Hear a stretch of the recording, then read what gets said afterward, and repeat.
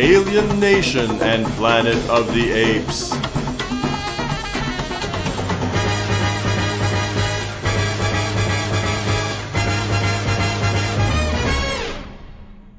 Welcome to FW Team Up, a proud member of the Fire and Water Podcast Network. I'm Siskoid. And I'm Derek William Crabb. Taking you through a classic sci-fi team-up, Planet of the Apes and Alien Nation from 1991's Ape Nation miniseries from Adventure Comics. And Derek, this is a weird one because it teams up two franchises rather than characters. Yeah, I'm a sucker for, that's why I enjoy listening to this show. I think I'm a sucker for team-ups of any kind and sort.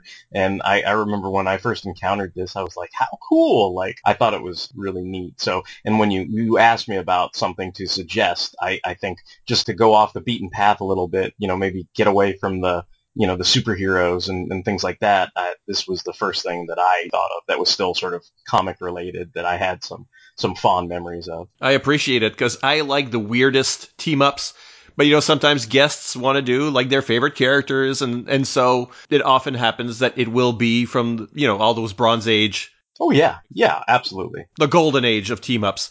I like the variety, so if anyone wants to do something, a team-up that came out in the 2000s, I'm up for it. Or in this case, something completely off the beaten path. So, Ape Nation. In each episode of FW Team Up, one panelist picks one character, or this time franchise, to defend. So in this case, Derek, which is yours? Apes! Yeah, I'm taking Planet of the Apes here. All right, I'll take Alien Nation, which I think I know better.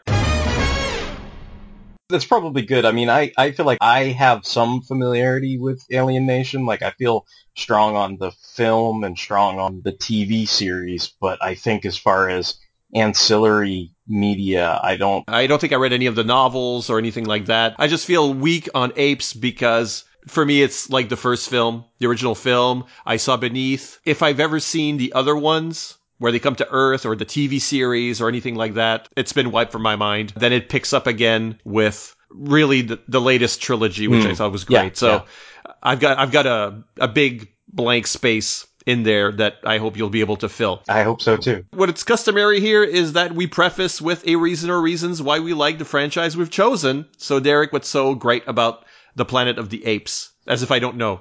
Yeah. Apes! No, I think that was going to be my initial answer, just to scream apes, but I wanted to give this question the due merit and attention it deserves. And I think one of the great things about Planet of the Apes is this is big budget Twilight Zone. This is like a topsy-turvy world, and it's got adventure and excitement, but it also provides its audience a lot of thought-provoking concepts and allegory at the same time. And it offers an opportunity to view the world that we know from a vastly different vantage point and hopefully gain some insight from a somewhat cautionary tale, but you're also thoroughly engaged and entertained throughout the entire franchise. Really, are we the apes? Well, I mean, that's kind of, it's that kind of mirror through, how you're looking at humanity, but through, some kind of parable, and I don't know, I think it's a lot more subtle and easier, in any science fiction when there's allegory, it's a lot easier to remove yourself from the equation when it doesn't have to deal with your personal values and judgments and everything like that. You can view it as an outside observer, and therefore you become a lot more impartial, and you can just see that world as it is. Everybody's partial, so it's that's an eventuality of just being a human being. But I think this is a franchise where I don't think it's too over the top in its commentary, and I also, appreciate the franchise as it is. I think that was the thing that struck a chord with the generations that watched it, because an adult can watch it and appreciate kind of the Rod Serling twist to the whole franchise and appreciate the acting and the nuances and the allegory and things like that. But then, just on a purely childlike level, the kids can get into the Mego dolls and the action of it and the battles and the kind of outlandish flimflammery that goes on in that world. So I think it works on, multiple levels throughout generations. Apes on horseback. Yeah, for kids.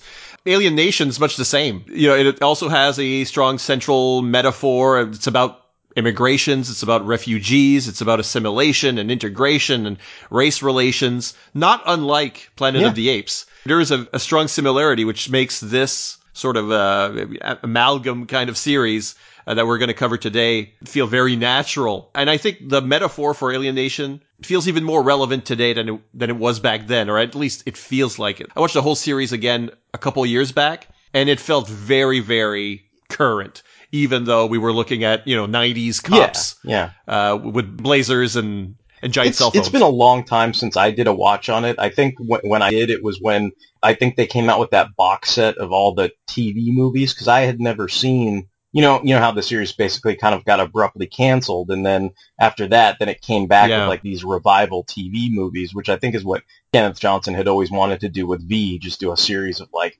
TV movie follow-ups that never happened, but it seemed like he was able to pull that off with Alien Nation. So I remember I sat down and rewatched like the 22 episodes, and then watched like, I think, what is it, like 4 movies in that set that had like follow-ups and everything. And Kenneth Johnson, I mean, I always think of him as like an actor's director, and to speak to what you said about what's great about Alien Nation is he never treats properties at their face value. Like, to him, Hulk wasn't a quote-unquote dumb comic book. Like, he wanted to find, the pathos in David Banner and the Hulk and all that kind of good stuff, and he focused on the drama of it. And I think with Alien Nation, I mean, he commonly makes the comparison. He's like, this is not space battles or zap zap. To him, it was in the heat of the night. That's what it was. It was a cop drama that dealt with race relations. So like, to him, that's exactly how he treated it. And because he gave it such weight and gravitas, like, I think that's why you feel like it's relevant today, and why it's a great metaphor for all the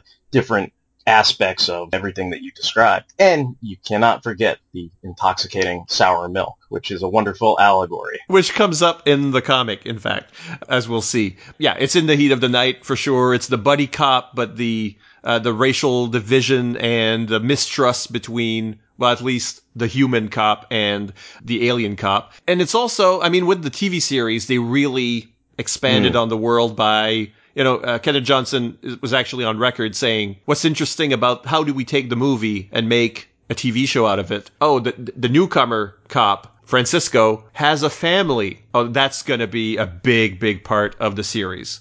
That's what's interesting. The focus kind of changes. It's not just cops and robbers. There's this whole, the family dynamic, and how the two cops share basically their lives. And those lives intermingle because obviously... you're in the same world. To me, the series was better than the film because it had that much more depth. The film took it on like a surface value. It was the McDonald's Express. It kind of skidded the surface of those points, but in a long form narrative, you get to delve into a lot of different things and find out a lot of stuff. And I think also the nature of the TV series, like the film, you can't really drag out a mystery within 2 hours. The mystery is the cop mystery and who killed who and that kind of thing. But like with the long form narrative of the TV series, like I remember always being engaged and engrossed by like, well, wait, who are the Tanctonese slave masters? Like, what ship's gonna come? Like, what's gonna happen? Like, all that kind of stuff. And I think, I think that's why I was excited to watch some of those TV movies, because I think they sort of purported to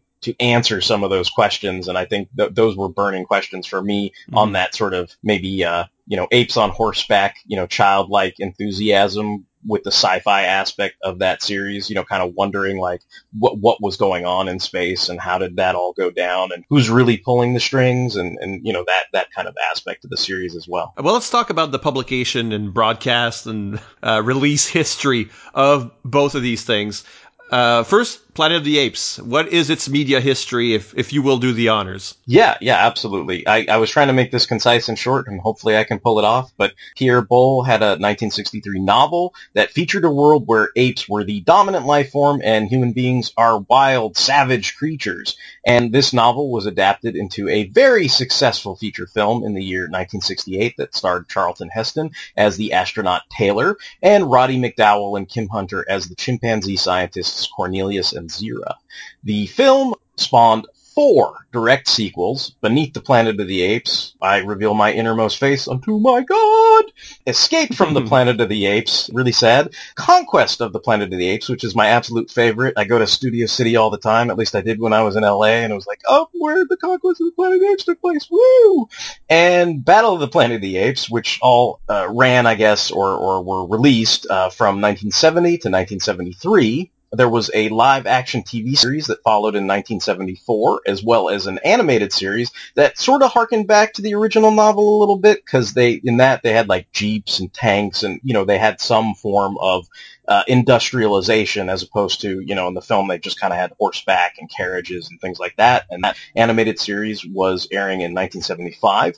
This is personal commentary, editorial, so don't take it personally, but there was a extremely disappointing remake from Tim Burton in 2001. My favorite part was Agreed. I said my favorite part was the Charlton Heston cameo, and that was about it. This was followed by an excellent reboot trilogy that began with Rise of the Planet of the Apes in 2011. It continued with Dawn of the Planet of the Apes in 2014, and concludes with War for the Planet of the Apes in 2017. And in addition to the films, TV series, and cartoons, there were novelizations, toys, video games, and of course, what we're here to talk about today, comic books.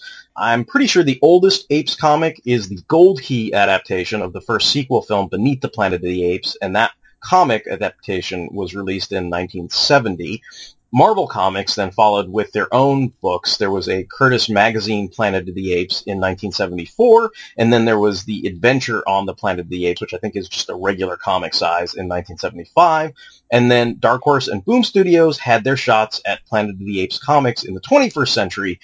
Never mind the excellent Revolution on the Planet of the Apes miniseries by Mr. Comics. Back in 1990, Malibu Comics' Adventure Comics imprint published an ongoing Planet of the Apes series and a bunch of different miniseries, including the miniseries, which is our topic of discussion for today.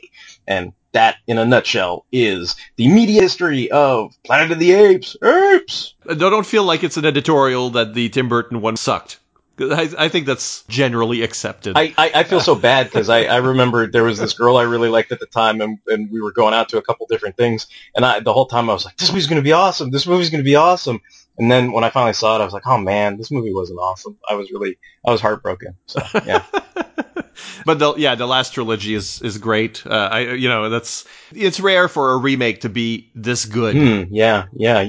It's a trilogy prequel to the original film, and I think the original film still fits in there. So it's really the Tim Burton one that doesn't fit anywhere. Let's say that. As for Alien Nation, it starts out as a movie, as we said, with a sci-fi twist on the old buddy cop formula, with James Caan as a somewhat prejudiced human cop assigned the first alien policeman, played by Mandy Patinkin, as a partner. 3 years after these odd newcomers, former slaves to a race of overlords, or unknown overlords, have crashed on Earth and sought refuge in Los Angeles. So the 1988 movie wouldn't do particularly well, either financially or critically, but Fox evidently thought the premise had a lot of potential and decided to adapt it for its nascent television network. Alien Nation, the TV series, debuted in 1989 and ran for 22 episodes before being canceled after its initial season. It's a sci-fi series on Fox, so of course it ended up on everyone's list of series canceled too soon. Nevertheless, it had a cult following, and so as of 1994, Fox continued the story through a series of annual TV movies: Dark Horizon, Body and Soul, Millennium, The Enemy Within, and the Udara Legacy, which filled out our understanding of the newcomer's world and, tied up a lot of those loose ends you were talking about earlier, left by the series. And after the series was considered dead in 1990, before those TV movies, there was still an effort to continue the story through a series of novels from Pocket Books, best known for Star Trek novels. And indeed, they used the same stable of writers. People like Garth and Judith Reeves-Stevens and Peter David wrote for some of those books. There were 8 published in all between 93 and 95. And on the comics front, though DC Comics published a film adaptation, the license was then held by Malibu Comics, who, through their Adventure Comics imprint, published several miniseries in the Alien Nation universe between 1990 and 1992, including, of course, the project we're going to cover today. In 2015, Fox announced it was putting an Alien Nation remake into development, and the next year they announced Jeff Nichols would write and direct. He's the writer behind Mud, Take Shelter, Loving. He's got a good rep as far as indie directing goes. In 2018, Nichols said his script was almost done. So it looks like it's still on. We might have an Alien Nation remake on screens, sometime in the near-ish future. Who knows? Anyway, the project's not dead is the point. I was going to run this past you, but are you aware that we sort of got an Alien Nation remake? I'm talking about Defiance. My understanding is Defiance was a video game, and then it was a series on Sci-Fi. And I got into it for a little while, but sort of lost track of it. I believe there's 3 seasons of it. I think I've seen the first 2. It's kind of a post-apocalyptic world, but they're kind of living in this town, Defiance, and it's like there's humans, there's other sort of aliens and affected characters from that apocalypse that are all sort of living together in this kind of mosaic of a city. And a lot of it, if I understand correctly, I want to say Dan S. O'Bannon originally got pitched or asked to make some kind of Alien Nation remake, and I think the end result of that ended up being a lot of things that became that series Defiance. I may be a little off on it, but that was my understanding. So when I heard that, it all sort of clicked and went, oh yeah, because the way that there were all the different cultures and how they had to interrelate, and obviously a human girl was hung up on one of these. They kind of have white skin and long white hair or whatever. I forget what the race is, but it's kind of like the Tankanese, and because of that, there's this weird, Romeo and Juliet kind of aspect to their relationship and everything, and his father's a crime boss, and I think the daughter is the daughter of a cop or something like that, the sheriff, so it's there's all these tensions because it's the law, and then it's sort of crime element, but yet there's also that clash between, the different species and all that kind of stuff. So it kind of clicked when I heard that, but I just thought that might be kind of worth mentioning. All right, let's get into the comics. It's a 4-issue miniseries, so we've got a lot to get through, but I think we'll do our synopsis, and I think it's pretty lean. So here we go. Ape Nation, by writer Charles Marshall and artists M.C. Wyman and Terry Pallett. Issue 1, Plans. We open with a letter written on the sacred scrolls by our ape protagonist, Heston, who longs to leave behind Ape City and tell us of his story. Heston tells his fellow council members about the alien beings who arrived in a blinding white light out past the Forbidden Zone. The council agrees to send Heston and his allies, Packer and Winnipeg, to investigate. Though he fears it will bring nothing but pain and death, Winnipeg agrees to track these newcomers. Heston gets his old gorilla pal, Roto, out of confinement to join his ape fellowship. Finally, a young orangutan named Bart completes the group.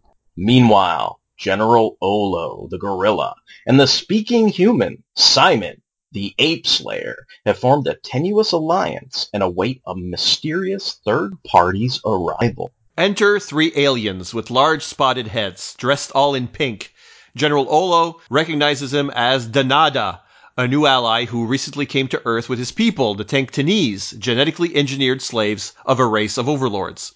Shipped off-world, their ship was caught in the gravity of a black hole, and its captain, Khan, managed to navigate through it to the future. They landed on Earth, started a small settlement, and that's when Danada decided to take over and turn his people into conquerors, deposing Khan first, then planning to bring the entire planet to its knees with the help of Olo and Simon, a troika representing the best of all 3 species. Heston's fellowship hasn't seen anything odd to date on their 6-week journey. When Bart grumbles about lunch, Roto threatens to slap him silly. Before things can escalate, Winnipeg senses a herd of oncoming death hogs. While Winnipeg fires off his bow and arrow and Heston fires his rifle to stop the herd, Roto beats one of the death hogs to death and begins to rip off its flesh. Before the fellowship can catch their breath, Bart is off running in the opposite direction, screaming his head off. An army of savage humans, guerrilla soldiers, Tanktanese warriors, attacks our band of merry travelers. Overwhelmed by sheer numbers, Heston blacks out, and when he next wakes, finds himself in chains on the Tanktanese ship. Issue 2, Pasts. In an ape village, an ape farmer mistakes the attacking Troika army for locusts. The army ravages the local village, and Ape City is next on their list. Donata thinks victory is going to be pathetically easy. Ape City shall fall as easily as these few villages did. Shackled next to a fellow newcomer prisoner, he's given the nickname Taterhead. Heston learns he was the former captain of the newcomer vessel named Khan. Khan tells his side of the story. How he flew the ship through the black hole, how after breaking the laws of time and space, some newcomers felt more capable of breaking other laws. Laws against violence, against usurping power, against who they are. Donata and his revolutionaries took Khan and his sisters captive and proclaimed himself leader. Donata, his own brother.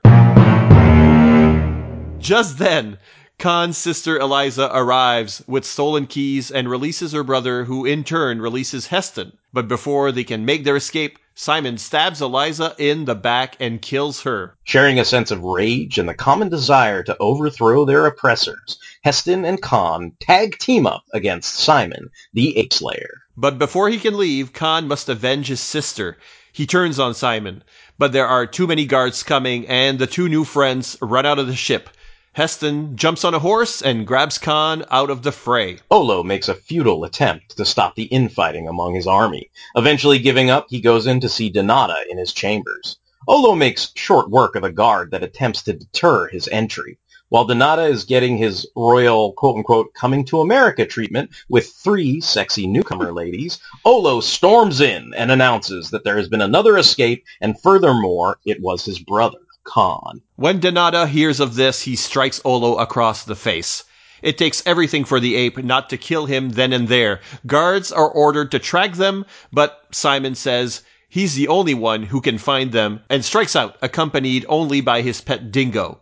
Olo and Donata plot to have him killed when he returns. Coming out of the forest, Khan and Heston find a deserted farmhouse where Khan gets drunk on sour milk and stumbles into the river high as a kite. While giggling from intoxication, Khan is found by the gorilla Roto, who is looking for some payback from the quote-unquote bubbleheads. Even when Khan goes for the gorilla's throat, he is no match for Roto's brute strength and gets slapped away.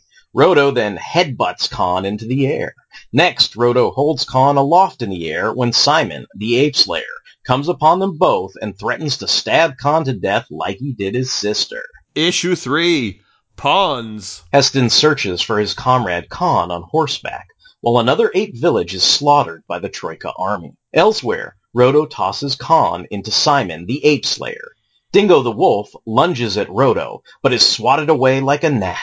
Simon and Khan non-verbally quickly call a temporary truce and tackle Roto. The fight is interrupted by a Tenctonese patrol sent to bring everyone back to the ship.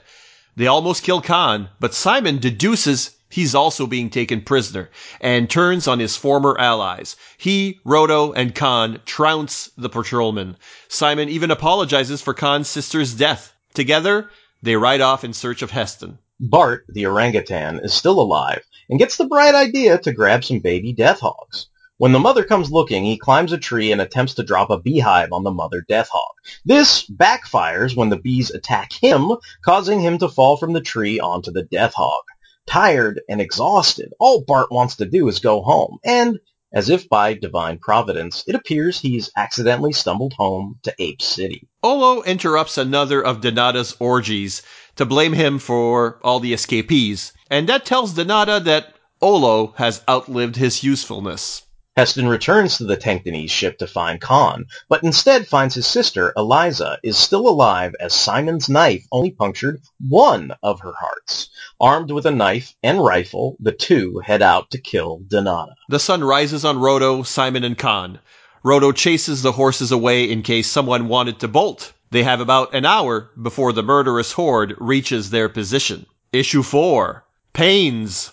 Everything is burning. General Olo has been hung, and Donata walks through the destruction smiling. Only a dream that Donata is awakened from, but one that's too close to becoming reality. Eliza and Heston wake Donata, holding him at gunpoint. Heston demands to know how to call off Donata's army, but he tells them they're too late to stop them now. On the front, Simon, Khan, and Roto engage the 3-species horde. Impossible odds, but they hold their ground, an army of 3.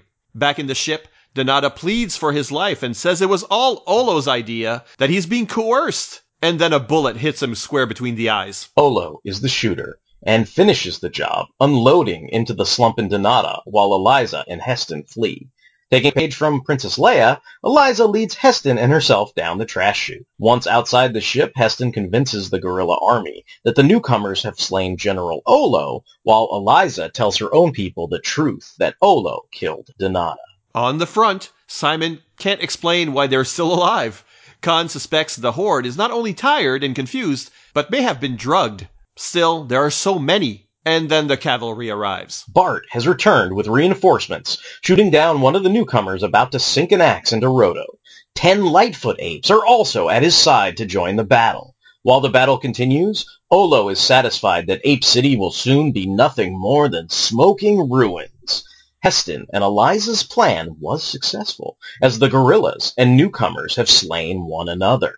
They celebrate by exchanging sour milk and spoiled fruit juice. When the heroes of the battle return to the ship a day later, they find Donata and Olo's men dead. Eliza and Heston walk out of the forest and tell them Donata is dead as well. Olo is fled. Brother and sister embrace. All the Tanctonese prisoners inside are released, and Khan takes his place as leader once again. Simon slips away. While Winnipeg is passed on, Packer is still alive and reveals Winnipeg's spirit has meshed with his own during their capture. Packer goes off to live with the Lightfoot apes, while Heston is about to head back to Ape City with Roto and Bart. Eliza brings Heston some wine as a going-away present. And Khan has a gift for Heston as well, a necklace with the symbol for infinity, so they can remember each other forever. The newcomers enter the ship and leave to find a new home. Now with his wanderlust satiated, Heston is ready to return home to Ape City. When he does, he lifts a glass of wine to toast to his newcomer friends, wishing them luck finding their new home.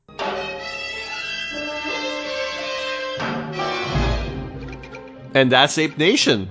So Derek, initial thoughts? I mean, like I said, I'm a total sucker for team-ups. I like team-ups on TV franchises. I like team-ups in comics. I think it all stems from being sort of raised on comics, you know, like being raised in these properties that have universes that cross-pollute and kind of have characters that meet one another, and just getting a thrill out of seeing different character types interact with one another. Like you said, these properties, like, mesh fairly well. I mean, their themes and impact and they deal with science fiction, so it doesn't seem that outlandish that something like this could happen.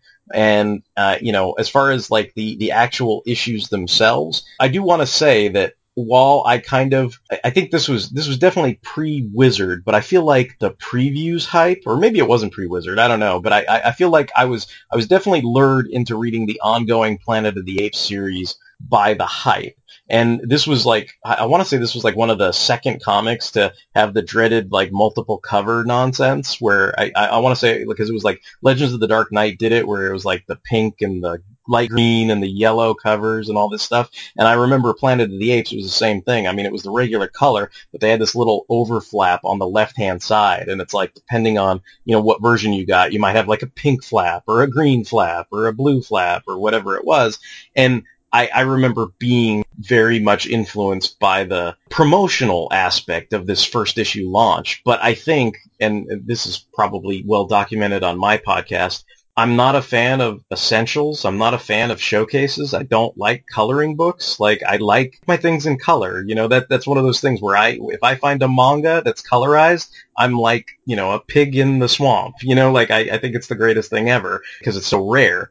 And I think because the initial Planet of the Apes comic wasn't in color, I was a little disappointed. But this, you know, to me, I'm like, that's why I'm like, you know, it's proudly proclaimed on the cover. You know, I'm like just making light of it, but it's like, you know, in amazing Technicolor, you know, Ape Nation, you know, and it's like, that's one of those things where I think that's beautiful. Like, I like seeing the combination of things. I am just of the opinion that kind of stuff really brings a story to life, and I did enjoy the art and the coloring in this 4-issue miniseries.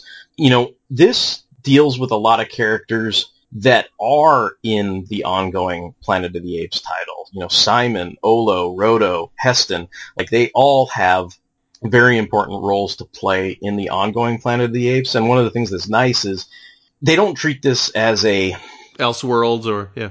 Yeah. You don't have to read this to be in the know, and you don't even have to read the ongoing Planet of the Apes miniseries to appreciate this miniseries. But if you read both of them, you're rewarded. You know, like they treat it as if these things did occur to these characters, and they have growth and change that impacts them. You know, in the series mutually. So that was something about this that I did appreciate. I never read the Planet of the Apes series, the black and white series. And, Adventure Comics were mostly, this is actually the first full color series from Adventure Comics. So while Malibu Comics did color, their Adventure imprint, and I read a lot of this stuff, mostly like, Retief of the CDT and that kind of stuff, franchises that interested me. They're all black and white, which isn't a problem for me.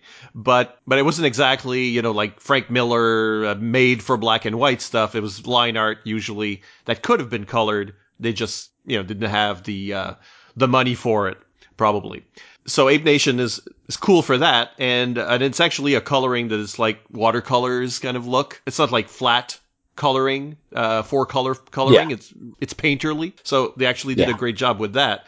Like I said, I didn't read the Planet of the Apes series. I don't even remember it. I'm not mistaken in thinking that even if you hadn't read Ape Nation, later issues of Planet of the Apes did refer back to it, right? Yeah, absolutely. Like there's like an issue of the series that actually gives you an extended sequence of when Heston and Eliza kind of go off and drink, basically the wine and the sour milk together. Like they have that little celebration drink. Does something happen there? I mean, the inference is that they got jiggy with it. Did they? I was going to ask about that. Like I viewed it as a friendship, but I was wondering if it could have become like a Sykes Kathy Frankel thing. Like if they had more time, like if this was a 22 episode TV series and this was the pilot, like would eventually like Heston and Eliza, would their friendship blossom into something more than that? Nothing, as far as I can tell, I mean, unless you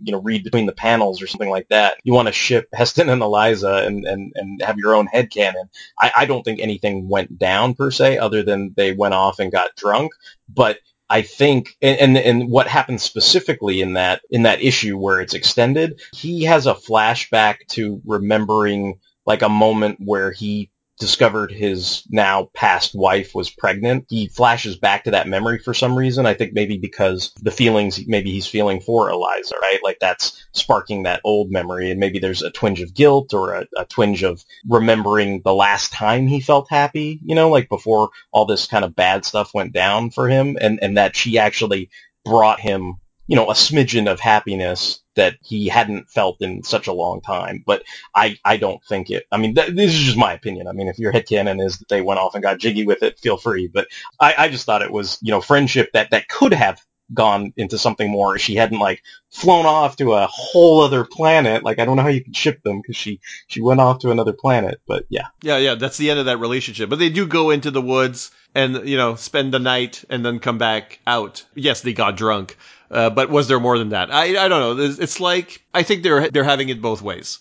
If you want to think that, it works. If you don't want to think that, if you're not into the ape newcomer relationship, one night stand, that's fine. Especially if you've been following Heston and his drama in the other series, then this is sort of a weird interlude. Maybe, in his own story. So the other thing that I wanted to touch on is in terms of the ongoing Planet of the Apes series, it's kind of jarring to see Simon, because like in this, it's color, and he almost, I feel like Simon went all 90s or something in this, because Simon in the ongoing series, he starts out essentially to me as a child. Like imagine, I don't know, Jonathan Kent from the ongoing Superman books of the day, and that he lives in Commandy's world, so he's in a loincloth and has really long, stringy hair and everything. And that's what Simon looked like in the ongoing series. And I think eventually he almost approximates what he looks like in this series by the end, when he quote-unquote grows into a man.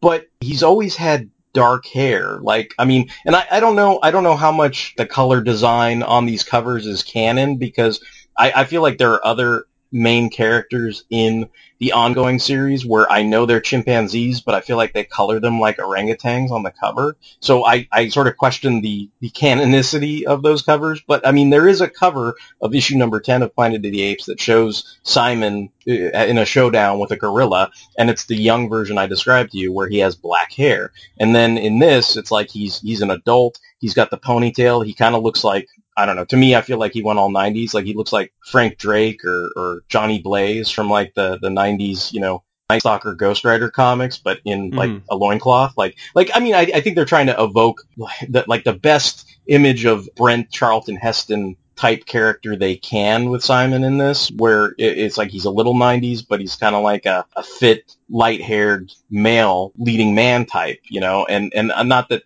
the other version of Simon wasn't somebody who could have grown into that, but I mean, I think he was a lot younger, it was kind of like he was of a Stand By Me age or something, you know what I mean? Like not a Charlton Heston age, but, somewhere along the way. So he grew up faster I feel than. like it. I feel like he had like Nightwing syndrome where he grew up like really quickly. Like I don't think the Hmm. timelines really make sense to me. To me, it felt like he was this young kid for about, I'd say, 13 issues, and then they have this arc where it doesn't have anything to do with the main characters you've been following for the last 13 issues. It's like there were these interludes with astronauts. Like there was like a one-page kind of countdown to like, oh, these astronauts are about to crash on the Planet of the Apes, and then they follow those characters, and it's very much like a Walking Dead type thing where the characters have squabble and have infighting and turn on one another, and by the end of it, the only person who's left is the female astronaut, and she is pregnant. And then that child grows up to what I assume is an adult, or at least the age that Simon is in this miniseries. And so her and Simon are contemporaries by like Planet of the Apes issue 21. So I'm like, I don't know, unless there was like a gigantic time jump between those issues, and I mean, they never really specify it. I don't feel like there was, because all the other characters seem to be the same age. It's just Simon's the one that's like, I'm an adult now, and it's like, oh, good for you, buddy, you graduated, but I don't know, like that was something that I just noticed in terms of continuity. I mean, I still enjoy watching the character. I mean, he has an interesting backstory just because I guess his title is Ape Slayer comes from having tried to kill the descendant of Caesar, who's named Alexander in the ongoing book, but he doesn't actually succeed in that, and then he goes off with. But anyway, the point is, he didn't actually kill Alexander, and the only person I can think of that he did kill was like a really nasty gorilla that kind of kidnaps him. So, like, even though he has the rep of Ape Slayer, he's almost like the Jamie Lannister, Charlton Heston, or something. I don't know. Like, it's like there are things about him that are noble and knightly and good, even though he has some kind of sketchy areas in his backstory. So, that was interesting to follow him in this as well. So he is the sort of ambivalent character. Yeah, he kind of has like the whole heel to face in the course of this book, and I think in the ongoing, it's almost like the reverse. It's like he's Anakin Skywalker, and then by the end of it, he goes a little, Kylo Ren, Darth Vader-ish or something, like that kind of aspect, the ongoing narrative, and it's like by this point, he's kind of returned to the light side. So by the time he shows up again, when he's a quote unquote a grown man, like he's actually there to help most of the characters that you are attached to, characters like Heston, like where it's like he's there as a friend to help them fight the next oncoming menace, which it's kind of hilarious. Like, this is the part where the comic book kind of goes off the rails, but like basically somehow they reincarnate the spirit of Governor Breck, and he's kind of like this, I don't know how to describe it. He's like this in-betweener, like cosmic deity or something,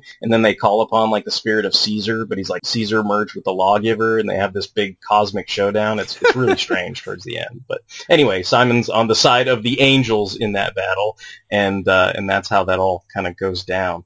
I thought maybe it might be worth going into, because I didn't realize this at first, but when they released this, Ape Nation #1, they actually released a direct market version of it, and it was actually had a larger page count. So it was the same 28-page story that we synopsized, but then there was like a prequel where essentially That prequel has nothing to do with the ongoing narrative, which is, I just figured I'd mention it as an ancillary note or whatever. But basically what it is it's kind of like how Jeff Loeb writes like the Superman Batman panels, and it's like Superman and Batman are not in the same central location, and it's to show the differences between the two characters. Like Batman's a creature of the night and has one thought and says, damn it, Clark, what's going on? And then Superman's like on the next panel and he's in Metropolis and it's all light and shiny and he's like, come on, Bruce, like we got to be better than that, or whatever the dichotomy is, right?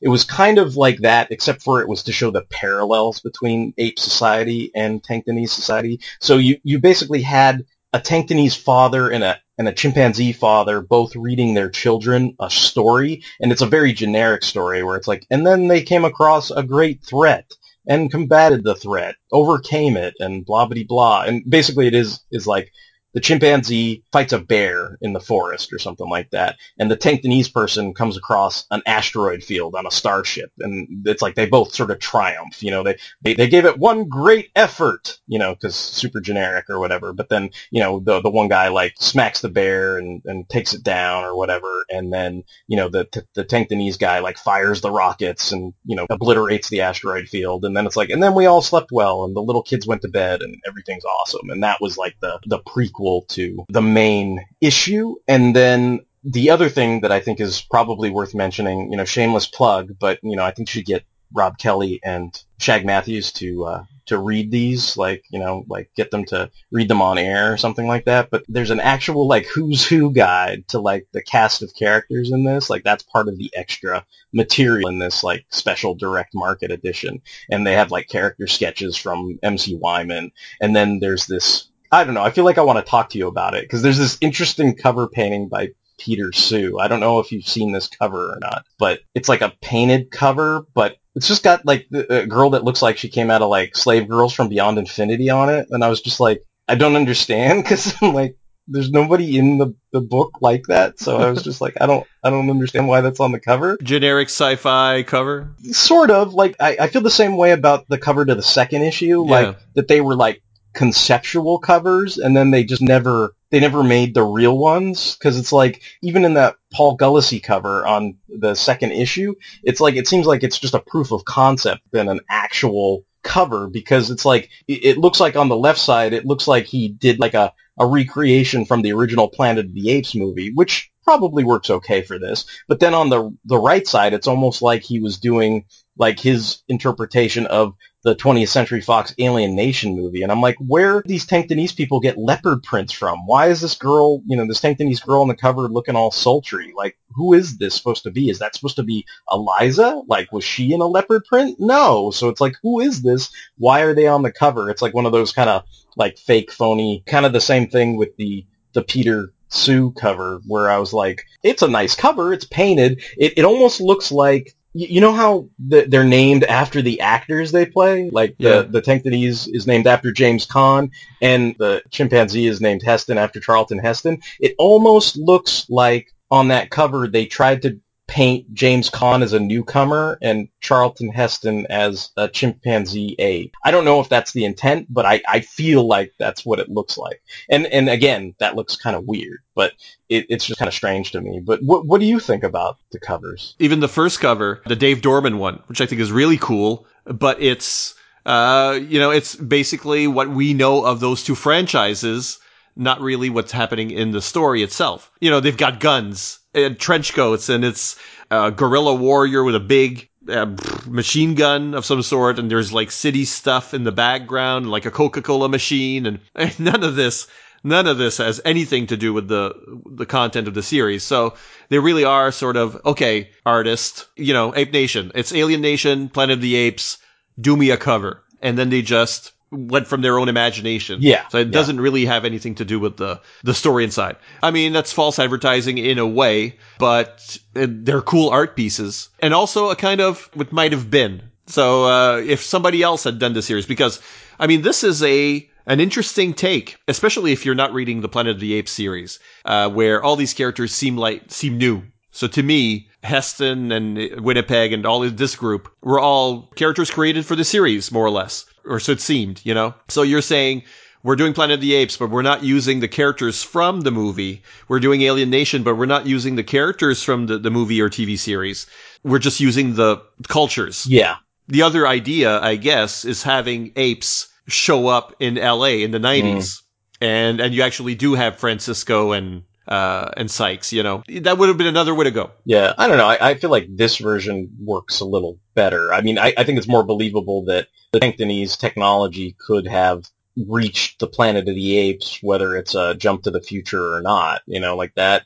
That seems to me fairly plausible. I mean, even the covers for 3 and 4 by Stephen Butler, like those seem to reflect the content of the story. Like you see Olo and Donata on the cover of 4, and that's a pretty cool cover. And you see like Simon and Roto and folks on the cover of number 3. But I see what you're saying though, because it's like there's that proof of concept, and you know, what direction would you plan to go with it? Like if they were like plainclothes cops, then would that be like they're on the hunt for the talking chimpanzee, like that kind of thing? Like you wonder how that might go down. I think that's a bit world breaking. If you tell me, oh, they're all part of the same universe and this happened and it's part of the continuity and it stays in continuity, you can believe it. If you're doing apes showing up in 1990s LA with newcomers and apes, and that breaks the Alien Nation world in a way. I don't think that fits.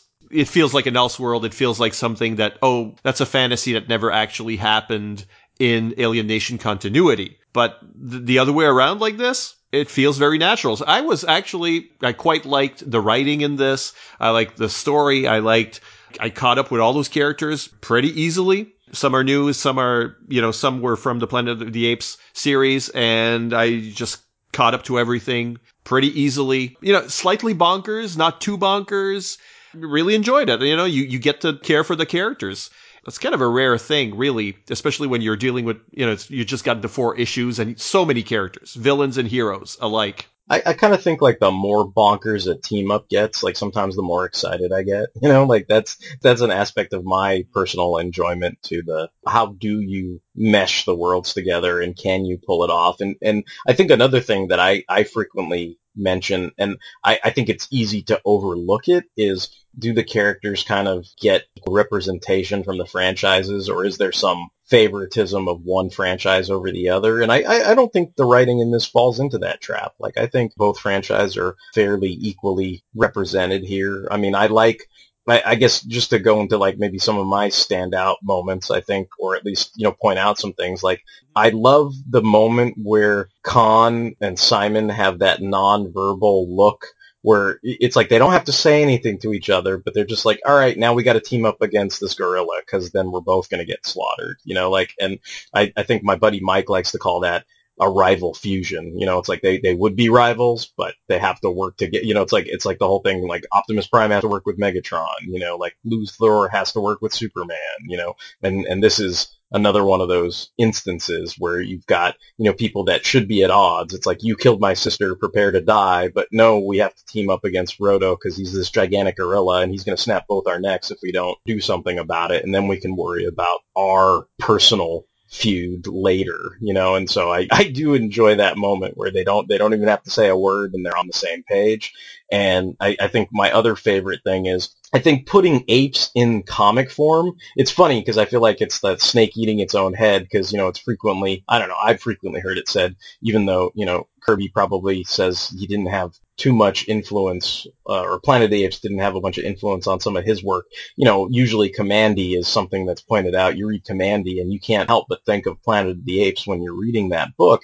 And I feel like there's that big giant fight. There's the double page spread in issue 4 where they're in the middle of that big, huge battle. And it's just this very Jack Kirby in your face. You know, you've got one of these perspectives of the foregrounds with people, like, you know, screaming into camera, and it just feels like a very awesome, epic kind of shot of the carnage and destruction that's going on. And I feel like if they were going for a Kirby-esque moment or moments in this. I think they pulled that off, and not in a sense like they were trying to ape his style per se, but I mean just like the format of the page and the execution of it like felt like they were trying to channel some Jack Kirby stuff. I did enjoy that a great deal. Yeah, the art takes some chances at times, I think, and that's, to me, that's Kirby-er than just doing like a Jack Kirby 2-page spread kind of thing. Or to me, Jack Kirby, the message of his art and life is that you should be your own artist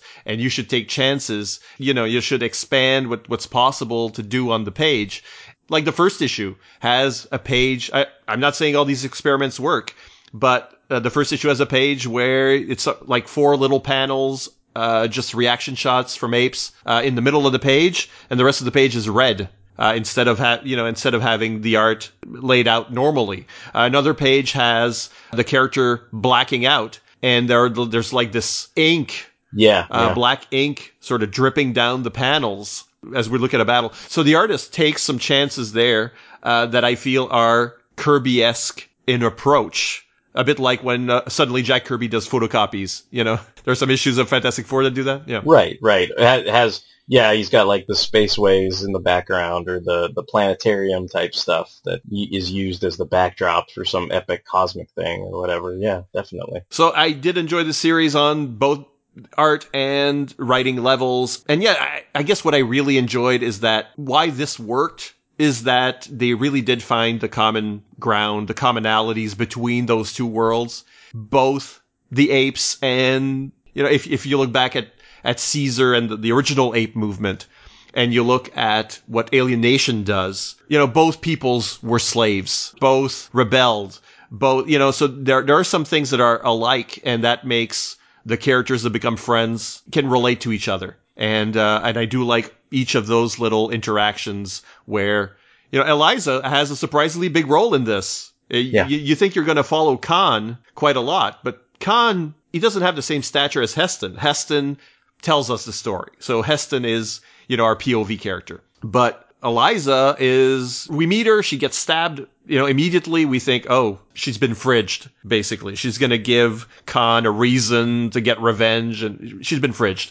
But no, she survives that, and then she becomes an action hero in her own right. A pretty important character with a nice relationship with Heston, whether it's romantic or not. I think it's even better if it's not romantic. I think I like I like your take on it, where these two characters sort of clicked and triumphed and then partied. There's a lot of newcomers party a lot in this.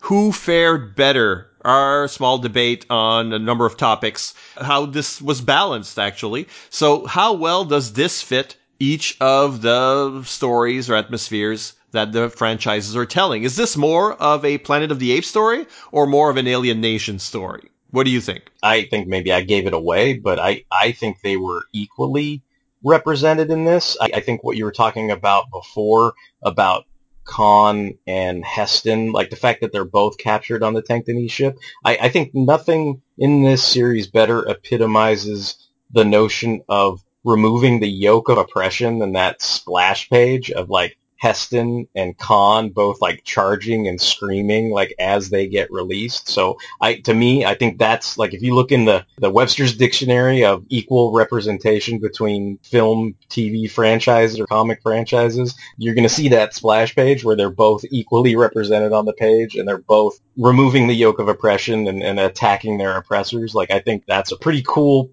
splash page. I mean, I don't know if that's a tame answer to this, but I think they are equally represented. Well, I'll disagree in the sense that I agree that there's fair representation for each, both on the villain and the hero side.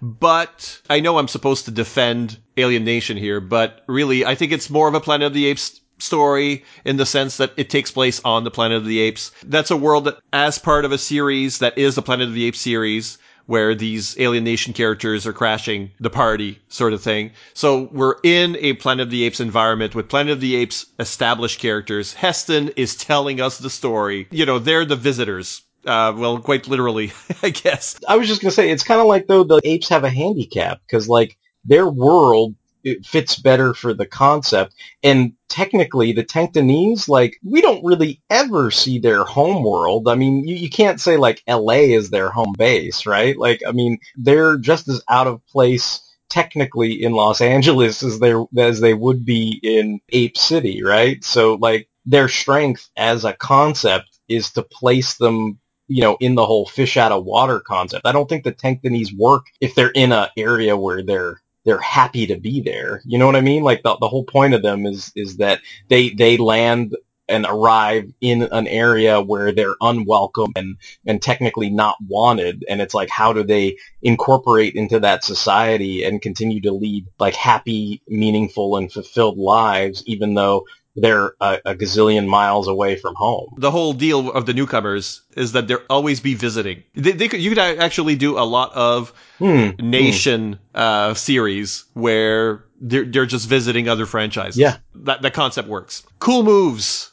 What are, well, in your case, the apes' coolest moves? I think the fan aura moments for the apes are all the gorillas. Like, the gorillas have, to me, I mean, I feel like this series, as much as in, say, the Alien Nation TV series, they try to accentuate that, say, like, George Francisco could kick the crap out of out of Sykes, Freudian slip, out of Sykes anytime he wants to. I think in this case, pretty much a newcomer could beat up any ape class except for a gorilla, because Roto and Olo, like, they are not to be trifled with. And anytime somebody tries to mess with them, even if it's somebody with newcomer Tanktonese level strength, they can't stand up to gorilla strength. So to me, I'm like, gorillas are greater than Tanktonese. So that would be, for me, the cool move would be, when Olo, wraps his hands around Donata, or when Roto just manhandles Khan in the river or whatever. Like, those are the cool moves for this series for me. Cool moves for newcomers.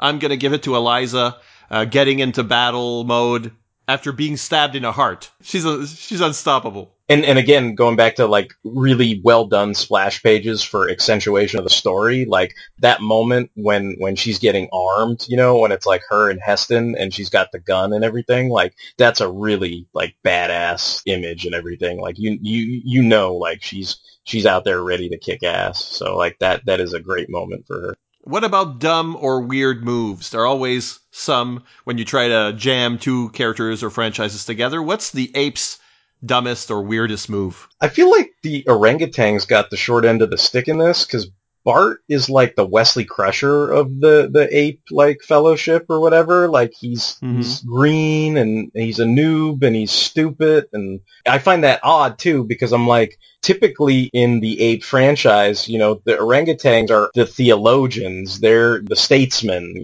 like typically, I mean, they might not be strong enough to take out an ape, but they're certainly like crafty enough to outsmart, a gorilla or a newcomer or something like that. And I mean, I guess he makes good towards the end. He does bring the reinforcements and kind of calls in the cavalry. But I think, for the majority of it, like he basically is kind of a silly goofball character. And I kind of think that is the dumb moment for the ape. Why is this person that should conceivably be, clever and smart? It's like you're thinking of Dr. Zaius, and it's like, there is no cool, crafty Dr. Zaius in this, per se. It's either they're chimpanzees that are getting by the skin of their teeth, or they're really, really strong, awesome gorillas. But I think the orangutans kind of fall short in this, and I'd say they're the weak link or the weird, dumb move in this series. For the newcomers is Khan getting drunk. I mean, you're escaping from your enemies. There's a lots to do. An army on the, and you find some sour goat's milk in the barn. It's like he's addicted immediately. The newcomers in this are very hedonistic. Let's say, but you think it's Donata. Donata's kind of, wrong in the head and in the spa with the ladies, but no, they're all like this, because even Eliza goes out to get drunk at the end of this. Well, I know I'm supposed to defend the apes, but I'll defend Khan a little bit because you don't know how long it's been since he's seen a can of sour goat milk. I mean, for all you know, they've been like, going through the future for like, hundreds of years, and the last time he's gotten drunk was a long time ago. So maybe it was just one of those things where you're in this topsy-turvy world. I mean, who's to say how you would act? I mean, if you ended up on the Planet of the Apes and you stumbled into I don't know, a vat of Jack Daniels or something, and you're just like, hell, I might be dead next week. Might as well live it up while I can, type thing. Like, maybe that's the attitude. I mean, it's not my attitude personally, and I get where you're coming from. Like, I think it is a dumb move, but maybe that's where his head's at. Not so much that he was being inconsiderate or unconscious of what he was doing, but just that maybe he wouldn't get the chance to do what he was going to do, and he figures he's going to live his life to the fullest, whatever of it he has left. Right. You're a newcomer lover. That's what the series would say. I'm a big fan of Taterhead. He's my favorite. What about the friendly farewell? It's a team-up tradition. How does this one rate when the two sides say goodbye? I mean, I guess it depends on who you're looking at, but I mean, if you look at the protagonists and the heroes, I'd say it's extremely the friendly farewell. They exchange drinks, they do share some smiles and some laughs, and they call each other friends, and they toast each other and wish each other well on their journeys. But I mean, if you looked at it isolated with the whole Donata Olo farewell, it's like, well, that goes completely awful, right? Like, he shoots him in the head. So like that's not so friendly. But I mean, I guess leaning towards you follow the protagonist. The protagonists are our heroes. Yes, this is extremely friendly, unless you count the bad guy shooting the other bad guy in the head. No, the heroes, yeah, they're toasting each other even after. It's not just goodbye. We have such fond memories that they survive beyond the story where, Heston it's much later and he's telling the story to other apes and then he's still toasting to the sky. There's like, they meant something to one another. So, this is probably the friendliest farewell I've ever seen on the show. Woohoo! I win! We'll take a break for a couple of promos, guys, and then we'll be back with our bonus team-ups. Coming soon from Amalgam Studios, Alien Nation Planet chronicles the apes' journey into space, through the black hole and into 1990s Los Angeles, where Copper George Taylor is saddled with an ape partner. Can he and Officer Caesar take down the gorilla gang before they kill one another? Taylor may just have to accept that they aren't all damned dirty apes.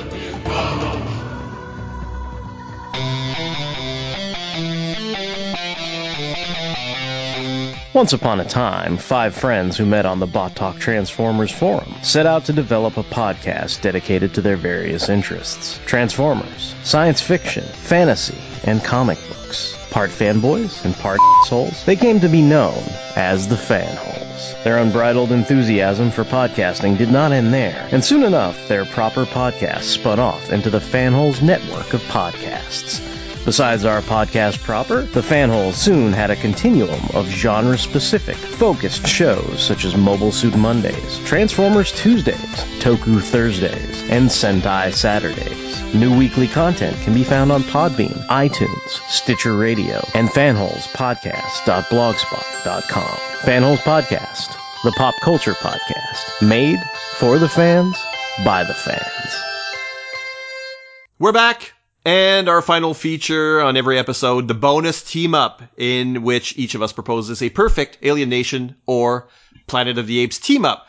Derek, you got Planet of the Apes, so what's the fantasy team-up here? I think I already did it. I took my NECA Planet of the Apes figures, and I have them capturing a savage, loincloth Wolverine, and they're saying the only good Logan is a dead Logan, and Logan saying, it's a madhouse, bub, a flaming madhouse. And then, of course, we've got the ape from the original Planet of the Apes saying, shut up, you muty freak. So I was going to say Wolverine on the Planet of the Apes. I have a little image there in the show notes, but that was something where I had fun with that, and that's what I immediately thought of when you said Planet of the Apes team up. I mean, it might even be fun to see, in some sense, try to merge like a X-Men Days of Future Past with the Apes timeline, see how something like that would go down. I mean, I feel like I'm kind of hindered because there's already been a lot of really cool apes, Kong on the Planet of the Apes, Tarzan and the Planet of the Apes, Star Trek and Planet of the Apes. I mean, it's pretty conducive to having a fun team up type thing. And I think all those ones that I mentioned are really fun, but I think I'm interested in seeing something like, X-Men Planet of the Apes, because I think, like you said with Alien Nation, I think the allegory aspect might slide in pretty easily and make for some interesting story concepts. Yeah, you could redo Beneath, the Planet of the Apes, and instead of the atom bomb, it's like the head of a sentinel. Yeah. And Project Weapon X is still somewhere in there in the bowels, and Wolverine survived because he's unkillable. Yeah. You could do this. So this is your own little staging and picture? Yeah, that is mine. You made this? Yes, absolutely. With your permission, we'll put it in the image gallery. Oh, yeah. And the show notes available to all, along with images from these comics. I had to do an Alien Nation team up. So I'm doing Alien Nation and The Last Action Hero. Was my idea. I could have done like the comic and just dumped another newcomer ship somewhere, like I said, but I really wanted to use the characters from Alien Nation, Sykes and Francisco. So they partner up with super action hero Jack Slater at the police HQ hub, where apparently any buddy cop situation can be combined. And in the course of the story, of course, they slip into you got to do that. They slip into our world, the real world, through the movie screen, following a newcomer criminal. Same story. So that's where things get more serious, and Sykes and Francisco get to compare their immigration story with contemporary America's immigration story. That's interesting. It's probably going to get real serious. That sounds cool, because I think that's not something I would have immediately thought of. I don't know if it's a movie. It's probably a comic book. That's an idea. I don't know how I come up with it. Very often you're just saying, oh, geez, who do I put in there? It's harder when it's not superheroes, right? You know what's funny for me, like, I guess what I always wanted, because Kenneth Johnson worked on both, and I felt like the ships for the newcomers were so similar to the visitors. Like, I always kind of wondered, like, what it would be like if the visitors somehow interacted with the Tanctonese, or if the Tanctonese were that third unknown alien force that could have come and helped the humans, or something, from the visitors or something. I don't know, but like something like that might be kind of fun too. And in a different continuity, maybe the visitors are the overlords of the maybe newcomers. Yeah. That kind of thing. Or you just set up a story where they both come to Earth at the same time. Two flying saucers. Humanity's kind of sort of allying with the newcomers to fight the visitors, or maybe at first they think the visitors are the goodies. And anyway, there's a lot of things in common between the two franchises, obviously, even visually. So there's something there, probably. Well, we're running out of time, so thanks for teaming up with me, Derek. Remind people where they can find you on these here internets. Yeah, thank you for having me, Cisco. This is awesome. This is always a lot of fun. And if anybody wants to check out other podcasts about pop culture, comics, that kind of stuff, they can find them over on fanholespodcast.blogspot.com. And I also do a web series covering the chronological history of comics on film, and that's History of Comics on Film, and you can find that over on hocof.blogspot.com. A reminder that we do enjoy reading your comments, and that the best place for that is fireandwaterpodcast.com. But you can also visit the Fire and Water Podcast Network Facebook page or tag us on Twitter using the hashtag FWPodcasts. So see you next time for another amazing, any kind of team up, because after all, justice is a team effort.